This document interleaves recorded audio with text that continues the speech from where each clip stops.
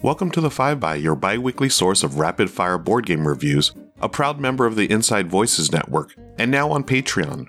In this episode, Meeple Lady gleams the cube in Control, Christy battles the classic monsters of Horrified, I live the pirate's life in ShipShape, and Ruth searches for King Arthur's worthy heir with the help of Merlin. But first, Sarah defends Spirit Island against colonizing invaders. You might have noticed that there are a lot of board games about colonization. You might have also noticed that it's become a controversial theme in recent years. I'm not surprised it's so popular. Exploring territory, expanding your area of control, taking resources and using them to build cities and towns, it seems like a natural thematic fit for a board game, as long as you identify with the colonizers, not with whoever was already living there. But what if you don't? When Greater Than Games first launched Eric Royce's game Spirit Island on Kickstarter in 2015, I was exhilarated. A game about colonizing an island where you play the island? Your goal is to drive out the colonizers? What? 5 years ago, that felt like a revelation. It used to feel like board games with, to be blunt, racist themes were the norm. Like it was so common you had to either hold your nose and ignore the implications of what you were doing in the game, or else just skip a lot of games that sounded really good except for all that racism. Archipelago. I'm not going to pretend that everything is better now, like we're in a marvelous new era and racism in board game design is dead. But I think things have improved kind of a lot in terms of awareness that board game themes can alienate and exclude, or welcome and include. And for me, Spirit Island was a huge part of that mental shift. It put the lie to the idea that racist themes have to be accepted if we want good games, because Spirit Island is a terrific game. It's complex, multi-layered, it's fun, if a bit daunting the first time you play, and it's still fun after many plays. The spirits vary widely in playstyle, and there's a lot to explore with how different powers interact with each other. Even the same spirit can feel different from game to game since you have so many choices about what aspects and powers of the spirit to develop. And the adversaries and scenarios add even more variation and allow you to make the game more difficult or easier depending on which spirits you match them against. Spirit Island was reviewed already for the 5x by Kat, so I'm not talking too much about specific rules. But I encourage you to check out Kat's excellent review way back in episode 24. I will say that Spirit Island has a novel difficulty arc, which was one of the nicest surprises of the game for me. Many co-op games start kind of easy, then add more and more challenges as the game goes on, so that by the end you're sweating every action. Spirit Island is the opposite. In the early rounds, the invaders seem unstoppable, but as the game develops, the spirits gain new powers, and especially as the fear level increases, it gets noticeably easier. I start every game of Spirit Island thinking, how can we possibly win this? And by the end, I'm thinking, how can we possibly lose? It's one of the many ways that Spirit Island differentiates itself. A lot of co-ops feel like basically Pandemic with a different theme. You know what I mean. You get 4 actions and 1 asymmetric power. Whether you're fighting disease, fire, or movie monsters, the games structurally feel very similar. Not Spirit Island. Even though it involves moving around the board, mitigating damage, and bad stuff happening at the end of every turn, it doesn't feel at all like a Pandemic imitator. Since Spirit Island's release in 2017, there have been 2 expansions, both designed by Royce. Branch and Claw from 2017, and Jagged Earth, which is so new that I just got my Kickstarter copy a few weeks ago. Both add new spirits, adversaries, rules, and scenarios. They also add new mechanisms like different tokens that do different things, spirit aspects that add something new to a spirit you might have played too many times, and suggestions for new board layouts and new ways to combine adversaries and scenarios. The expansions seem in some ways designed to mitigate the criticism that, while Spirit Island has extremely high variability in terms of how all the asymmetric powers interact, an actual game can be somewhat predictable in terms of what's going to happen next, especially the behavior of the invaders. This allows careful planners to thrive, which can be either a blessing or a curse depending on how you view AP. But sometimes you want a bit more of a tactical game, and so Branch and Claw adds event cards that introduce more randomness to every round. And some of the Jagged Earth spirit powers are off the chart in terms of versatility and not boxing you into one playstyle. The more out there spirits are labeled as being for experts only. And in general, I'd caution anyone who isn't a seasoned Spirit Island player from trying to include too much expansion content in one game. There is a lot here. New rules, new mechanisms, new variations, new bobs and bits. And Spirit Island was already a fairly heavy game. Besides playtime, just managing all the components could be a challenge if you add too much to one game. With so much content in the expansions, it sounds churlish to ask for more, but I was hoping for two things I didn't get. First, a campaign mode where you could sequence scenarios in a thematic way over multiple games, and maybe the spirits and the invaders could get stronger or retain something from game to game. Second, a more robust solo mode. I've been playing just a regular 2 to 3 spirit game by myself when I play solo, and will probably keep doing that. Maybe these will come in future expansions. And that's Spirit Island. My name is Sarah. Look me up on Twitter @SarahOvenall, especially if you've discovered the perfect combination of spirits, adversaries, scenarios, and board layout. Then I really want to hear from you. During one of my Target trips, which are sadly less frequent and not as relaxing these days because I mostly want to get in and out of the store quickly, I happened upon Control in the board game aisle. Control, which is spelled CTRL, is a game released this year from Pandasaurus Games. It's designed by Julio E. Navarro with artwork by Stevo Torres. This 20-minute game that plays 2 to 4 people is a 3D area control and comes with some colorful and chunky blocks, which are always fun to play with in your hands. The object of the game is simple. Have the most of your pieces showing when looking at all 5 sides of a cube. The bottom that touches the table doesn't count here. The main battlefield is a black cube that has 9 holes on each side that fit the chunky blocks.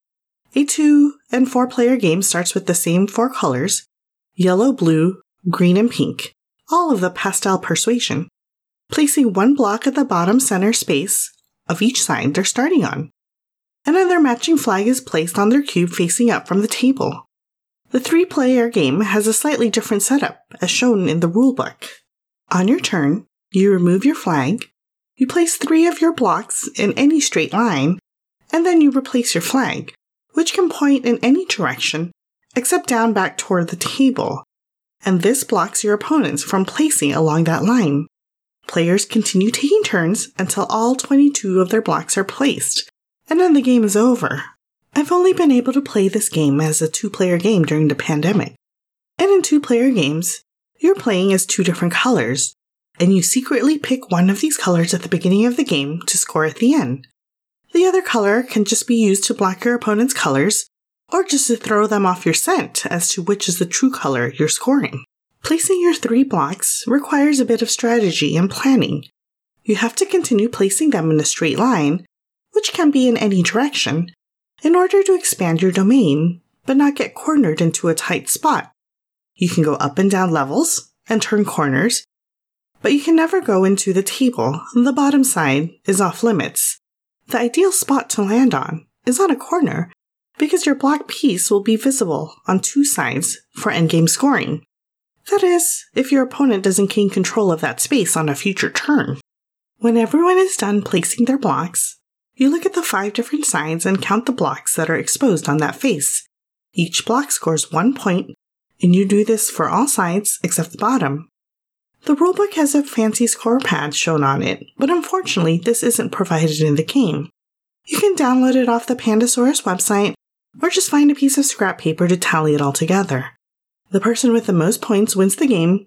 In the case of a tie, the player whose flag is the highest above the table wins the game. Control the game is a neat concept, and there's something so fun and communal about passing along a thing you've had a hand in creating. And it's lovely seeing your cube evolve into a wonky creation that somehow always ends up looking like the UC San Diego Library. Google it if you don't know what I'm talking about. But this game has a few tiny structural flaws, which isn't a complete deal breaker for me. It can sometimes get hard to place your blocks onto the cube, especially as it gets bigger and bigger. I wish the blocks somehow snapped into place, as they can easily pop off if you don't push them hard enough, or if you push them too hard to try to secure them, thus making the game possibly hard to play for people who don't have strong grips or maybe younger children. Lastly, the different colored blocks have no identifying markers on them, so this game could be difficult for those who are colorblind. In low light settings of some games I've played, even I've had difficulty differentiating the blue and green blocks. Control is also widely available, as I picked up mine from Target, and it goes for about $25. Overall, it's an easy game to jump into, and I can see families and friends playing this short filler around the gaming table while enjoying some light conversation and drinks. And who doesn't love playing with their chunky blocks? And that's Control! This is Meeple Lady for the 5x. You can find me on Facebook, Twitter, and Instagram as Meeple Lady, or on my website, boardgamemeeplelady.com. Thanks for listening. Bye! Halloween is approaching, but it might not look the same this year in terms of trick-or-treating and other celebrations. If you're looking for something to do at home this year that's going to give you that Halloween vibe, Horrified is a great option. It's a light thematic co-op game in which players work together to defend a village from classic Universal monsters, including Dracula, Frankenstein, the Bride of Frankenstein, the Invisible Man, the Mummy, and more.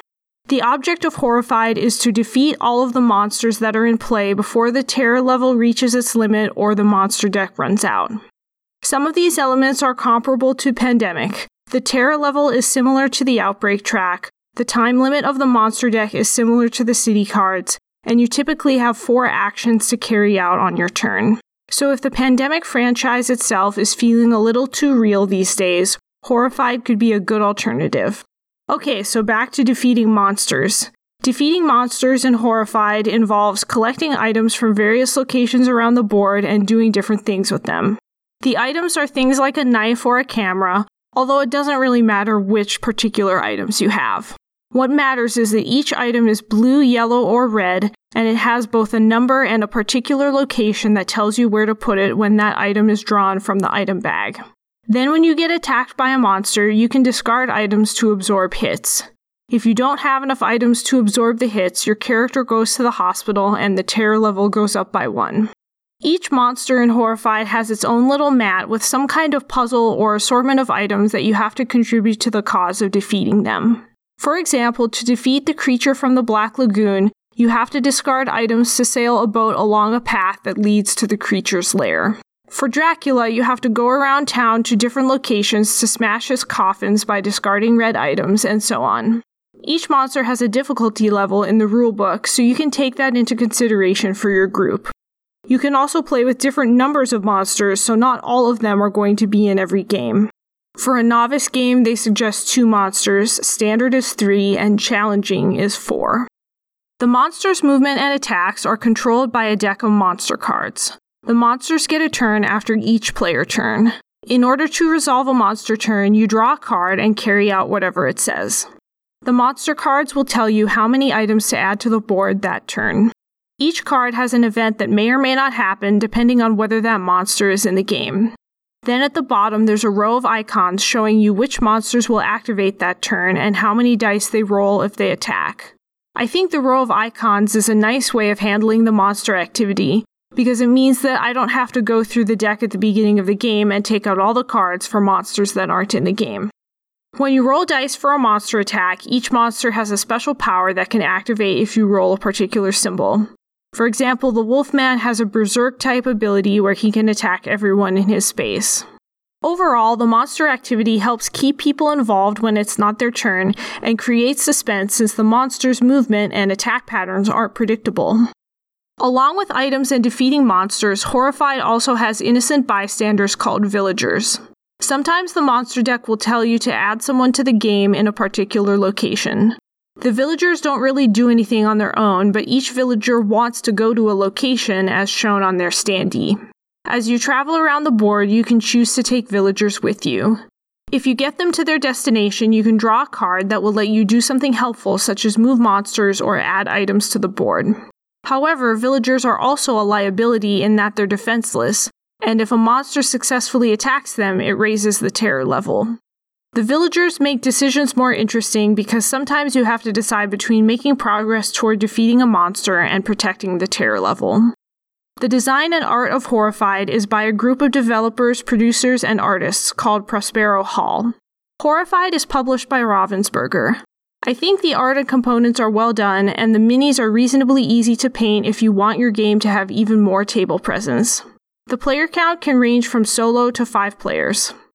I think it's a great experience with 3 or 4, and fewer works well too. With 5, it can get to be a while before the turn comes back around to you, and if you're stuck in some obscure location without many items, it can be hard to avoid getting beat up on by a monster in the meantime.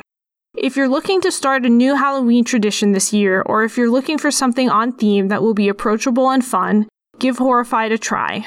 You can find me on Instagram at D6cmarie. Thanks for listening. The high seas of the late 17th century were home to all manner of pirates, smugglers, and other questionable characters. As the captain of your ship, can you negotiate the rough-and-tumble sailing world and bring to port the most gold, cannons, and contraband? Or will your vessel become just another rat-infested ship? Hi friends, this is Ruel Gaviola. Let's take a look at ShipShape, a game by Rob Daviau with art by Daniel Castillo, Andrew Hepworth, and Ben Wooten. ShipShape was published in 2019 by Calliope Games, who sent me a review copy. In ShipShape, each player has an identical deck of crew cards numbered 1 through 10, along with a randomly chosen ship hold to store gold, cannons, and contraband. Each round, a stack of crate tiles is placed on the table. Then players play a crew card face down and reveal simultaneously. The highest card takes the topmost crate tile, and so forth. After 3 rounds, players score the gold, cannons, and contraband in their holds, then discard everything. For the next voyage, players receive new ship holds and a new stack of crate tiles is bid upon. Play continues for a total of 9 rounds to make up 3 voyages, and the player with the most points wins. ShipShape totally flew under the radar last year, and it was out of print for a while, but thankfully copies are now readily available.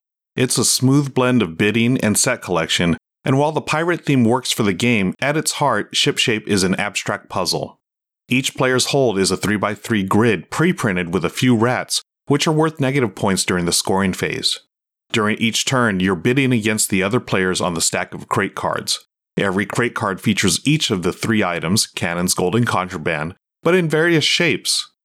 For example, one crate card may have the 3 items lined up right in the middle of the card, while another may have them in 3 of the 4 corners. The rest of the crate card is empty, which allows you to see all the way down your ship's hold. You may position your crate any way you want, but it must be completely on the 3x3 grid of your hold, and once it's placed, you can never move it. Of course, you'll want to cover up those rats so you don't lose points during the scoring phase. The main source of tension in ShipShape is during the bidding phase for the crates. Each turn there are a number of crates stacked up according to the number of players. In a 3-player game, there are 3 crates. Players are only allowed to look at the crates from the top down. Quite often you'll see something you want in the middle or bottom of the stack, and usually you'll only see 1 or 2 of the items on the cards below the top one. This always leads to an intriguing decision of how much do you bid to get the card you want. You'll select one of your bidding cards and reveal simultaneously. If you see the card you want on top, it's easy to bid your highest crew card, which is the 10. However, if anyone ties, then the next highest player takes the topmost crate card first. Then, the tied players discard their cards and play another one to determine who gets the next crate. If anyone ever gets down to 1 card in their hand, they'll pick up all of their discards, giving them all 10 cards again. And while you can clearly see what the first crate contains, it's the crates below that can provide a bit of a quandary. If you see something you want below that top card, what do you bid in order to not be first, thus allowing you to draw after other players? The 3 different ways each item scores is also a fun tension throughout the game. Gold is straightforward, simply count up the gold and collect that number of points, which are represented by coins. Players then compare the number of cannons they have showing in their hold and subtract the lowest. So, in a 3-player game, if Lauren has 10 cannons, Michelle has 7 cannons, and Bruno has 4 cannons, Lauren would score 6 points, Michelle 3 points, and Bruno 0 points. Sorry, Bruno. Finally, all players compare their contraband and gain what they have, but with one twist. The player with the most contraband gets 0 points. Arr, you should have been more careful, matey. And any rats showing in your hold are worth the negative points listed next to them. There's also a full ship bonus. If your 3x3 hold is completely filled up, not counting rats, then you get an additional 8 points. I love the constant pressure of bidding, followed by trying to place your piece optimally to gain the most points for each item. ShipShape is not going to burn your brain, but it does offer more of a casual puzzle-type tension. It's something that can be enjoyed several times in a game night, and I've liked it at all player counts from 2 to 6, and no game has ever been longer than 20 minutes. Even though ShipShape won the 2020 American Tabletop Award for Best Casual Game, full disclosure, I serve on the awards committee, it's still criminally overlooked. Don't make that mistake, friends. This is a solid game that will be a shelf staple for years to come. Thanks to Calliope Games for the review copy of ShipShape. This has been Ruel Gaviola for the 5x. Thanks for listening. Find me on Twitter and Twitch at Ruel Gaviola. That's RuelGaviola.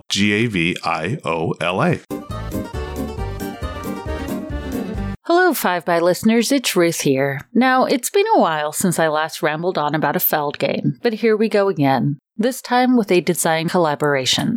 Published in 2017 by Queen Games with art from Dennis Lahausen, Merlin was designed by Stefan Feld and Michael Reineck. In this Camelot-themed Euro game, players move both their own knight and a shared Merlin figure around the famous round table to take actions, in the hope of eventually earning the right to be named King Arthur's successor. As is typical of Feld designs, there are a multitude of ways to earn points, so the key to the game is figuring out what you can afford to ignore. But let your opponents take over too much land, or allow traders to run unchecked, and there will be consequences, as proving the ability to rule means proving your ability to juggle all aspects of the kingdom.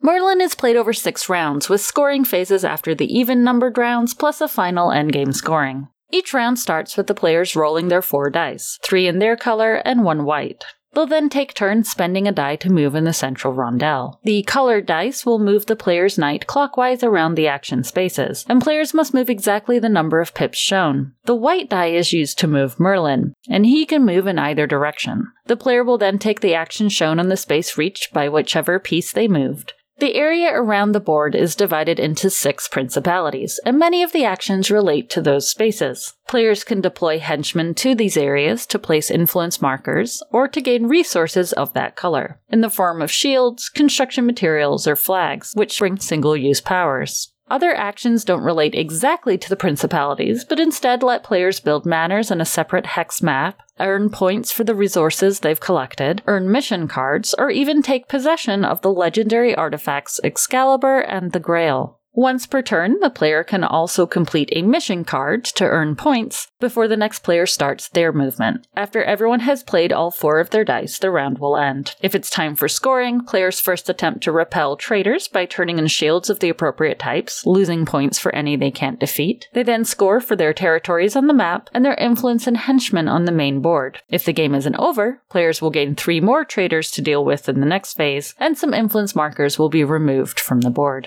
Movement in the game gets interesting when you consider the Merlin die. Since anyone can move the piece, you might want to do so early if you have the exact roll you need for the action you want to take. But if you need something else first to maximize that turn, you're going to be trying to resist the temptation to stare too closely at the Merlin piece, in the hopes everyone else will ignore it and leave it where it is until you're ready. Or maybe the Merlin piece isn't where you want it to be, so you try to nudge others to go ahead and move them already, in the hopes of bettering your odds. It adds an element of player interaction to the rondel movement that can be frustrating to some, but since it only affects 1 of your 4 moves each round, there's a lot of room for you to plan and move unimpeded in Merlin.